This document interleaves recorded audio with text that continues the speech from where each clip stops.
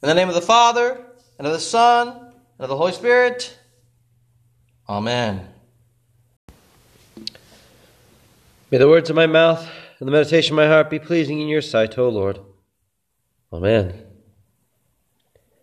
As I watch things going on in the United States, I wonder how long it will be until parents stop giving their children names. As you may have heard, some parents refuse to tell their child that he is a boy or she is a girl. They insist on their child deciding his gender. Until then, their child is genderless. And why? They refuse to use their authority over their children to tell their child who he is. They want to give their child as much autonomy as possible and not impose something on them. So I will not be surprised if such parents take the next step and refuse to name their children until they're old enough to pick their own name. You see, not only are people rejecting and fighting against the authorities over them, they're also rejecting and abdicating their own authority. Apparently, they do not want to be responsible for things, animals, and other people, because if anything bad happened, well, they could be blamed for it. We see in Genesis 2, though, that man is given charge over and responsibility over all the animals. Now, such responsibility is expressed by his authority to name these animals. Whatever he names them, that became their name. This, of course, continues today as people name newly discovered animals, new breeds of animals, and their pets. Such naming happens because we do have authority over whatever or whoever we name. In Genesis 3, Adam, who was named by God, names his wife Eve. He exercises his headship to give her a name. Now, such headship is also shown in the creation of man and woman in Genesis 2. Adam is made out of the dust of the earth and endowed with God's breath. Then Eve is built from Adam's rib. From his flesh and bones she is put together. She is created out of or from man. And Paul sums this order of creation up in 1 Corinthians chapter 11, where he says, "Man is the image and glory of God, but woman is the glory of man. For man was not made from woman, but woman from man. Neither was man created for woman, but woman for man." Now from this, Paul notes the headship of man, as well as the headship of God and Jesus. Paul writes, "But I want you to understand that the head of every man is Christ. The head of a wife is her husband, and the head of Christ is God." 1 Corinthians 11. This headship role, Paul further explains in Ephesians as one of love and sacrifice. That is, the man is to sacrifice of himself for the sake of his wife. But in 1 Corinthians, Paul doesn't stop here. He stresses that even though the man has the role of headship, that does not make the man independent of woman. Whereas God can exist without man, man's existence is not apart from woman. Paul goes on to explain, "Nevertheless, in the Lord, woman is not independent of man, nor man of woman. For as woman was made from man, so man is now born of woman. And all things are from God." Man may have been made first and separate from the woman's creation, but his creation and design was not without the woman in mind, nor apart from her creation. Not only does man need woman to procreate, Genesis 2:18 notes that it is not good for man to be alone. We're not independent and self-sufficient. We need companionship. We need other people. And as God intended in creation, man and woman are counterparts, complementary opposites, each one with his own strength. Their different roles complement each other. Yet because of sin, we see that these different roles can be frustrating. We can be frustrated because someone isn't fulfilling their role. Or we can be frustrated because the other does not see things the way I see it.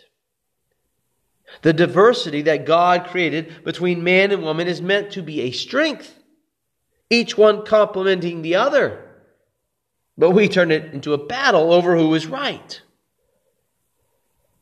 God blessed man with a woman to help him function better in this world, to help him consider a fuller picture as he exercises his authority to be his counterpart. Now, to be clear, this does not make her a slave. The word for helper in Genesis 2:18 is used not only of woman here, most of the time it is actually used of God. Psalm 33:20 says, "Our soul waits for the Lord. He is our help and our shield." Same word. Psalm 115 echoes this, saying of God 3 times, He is their help and their shield. Again, the same word. In Psalm 70, verse 5, the psalmist declares, "But I am poor and needy. Hasten to me, O God. You are my help and my deliverer. O Lord, do not delay." Again, the same word.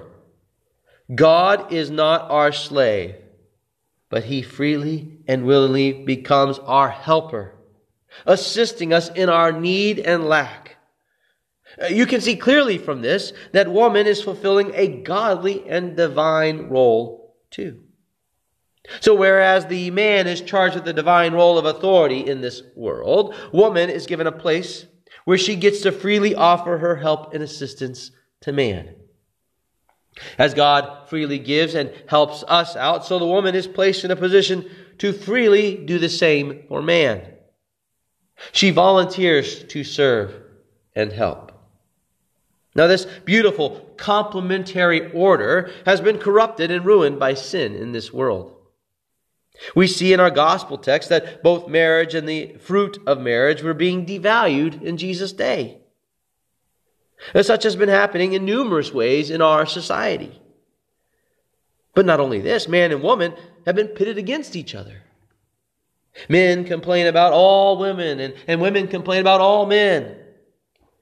It's like a competition where you get lambasted if you're on the wrong side. This recurrent battle of the sexes and assertions that one sex is better than the other has even resulted in a denial of differences, or that one can easily become the other. It has created confusion for kids about who they are and what their own value and role is. All this is the seed of our own sin. Our pride, our arrogance, our selfishness, our mistreatment of others. This seed sprouts and grows into death. That is, it brings forth separation from God and one another. It brings isolation. Man was not meant to live alone, but our sin has unraveled the goodness that God intended for you and me. Our sin destroys community. And God answers our destruction of community with each other by coming down into our world to live among us in our flesh. As the reading from Hebrews details, Jesus was made a little lower than the angels, coming in humility to die for you and me. He came into our messed up world to save you, to make you part of His family, to reclaim you as His brothers and sisters. He identified Himself with us. He cares for you and me. He was mindful of His creation that has rebelled against Him. He was not going to forget about us. Instead, He did everything to restore His creation, to restore you. He willingly suffered for you. He willingly came as our help. He died on the cross. He tasted death for everyone. And he rose to make you holy and perfect. He conquered to deliver you from death and reunite you with him and with one another. He made peace so that you could live as the creatures he made you to be. As man or woman, blessed, redeemed, holy, and living in harmony with one another. For in baptism, he has rebuilt you to be bone of his bone and flesh of his perfect flesh. You are a new creation now in his righteous image once again. He shares his flesh with you and his table. So live at peace with one another. Rejoice in your differences and in your different roles. Value one another. And wherever such harmony is lacking, our Lord is working to reconcile you and bring you back together as his people. Wherever your sin divides you from others, seek forgiveness, for he is freely giving out forgiveness for you.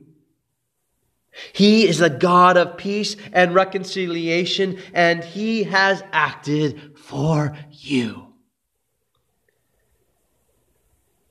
And now the peace of God which passes all understanding, keep your hearts and minds in Christ Jesus our Lord. Amen.